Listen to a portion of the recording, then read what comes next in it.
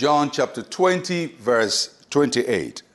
And Thomas answered and said to him, "My Lord and my God." That's a profound declaration. Thomas is the first person in the New Testament to call Jesus Christ both Lord and God. The doubting Thomas, who couldn't believe the resurrection, now encounters the risen Lord. Jesus asked him to examine his wounds, and he came to a firm conclusion, a deep realization that the person standing in front of him is the same person he had known, is the same person who had died, is the same person who was risen, and there was no way an ordinary human being could be that. And he called Jesus my Lord and my God. It's a giant leap of faith for Thomas, a giant leap of faith from a person who couldn't fathom the possibility of a resurrection, now come to terms with it and the reality of it. And Thomas's proclamation that Jesus is Lord and God is radical, and it is at the foundation of the Christian faith. It is the foundation of Christians. It is a stumbling block for non-Christians. This statement is where people balk at, that Jesus is Lord and God. Because many people who are acquainted with the Gospels read the Gospels, and the character of Jesus is a compelling one. He's a generous person.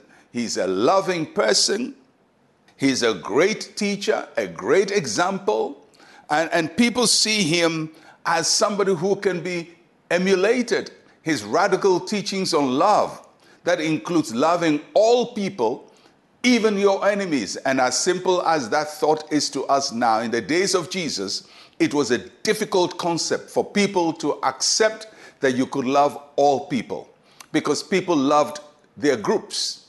If you're a Jew, you love Jews. If you're Roman, you love Romans. If you're Greek, you love Greeks. You don't love the other people. But Jesus said you love people who are not like you, including people who hate you and don't like you. That's a radical thought. And so people read that about Jesus and say, oh, what a profound person. Some go to the extent of Jesus calling Jesus a prophet of God. Some call him an ascended master. Some call him a divine messenger. But all of these, as well and good as they sound, are not sufficient. They are not sufficient grounds for faith. What Thomas said is the grounds of faith. Jesus is not just a good teacher, a nice guy, a loving person. He is Lord and God. And it is at this point that believers are separated from non-believers. So true Christians accept Jesus Christ as God. He's the Son of God, equal with the Father, equal with the Holy Spirit, part of the Godhead. And that was Thomas's proclamation, that this man is more than what I thought he was. But Thomas's proclamation is also personal. He said, my Lord and my God. He didn't say he's the Lord and the God, but my Lord and my God. He owned it for himself. So faith in God is one thing, but personalizing it is another thing.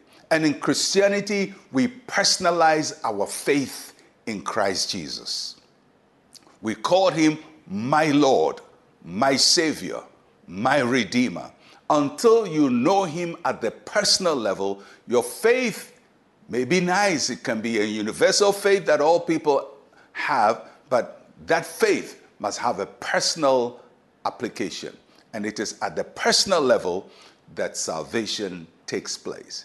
And I hope that you will come to the same conclusion with Thomas and know Jesus Christ as your Lord and your God. Let us pray. Say with me, Heavenly Father, you have revealed yourself in your Son. Help me to know you personally. In Jesus' name, amen and amen. I'll catch you again tomorrow. I'm Pastor Mensa Otabil. Shalom, peace, and life to you.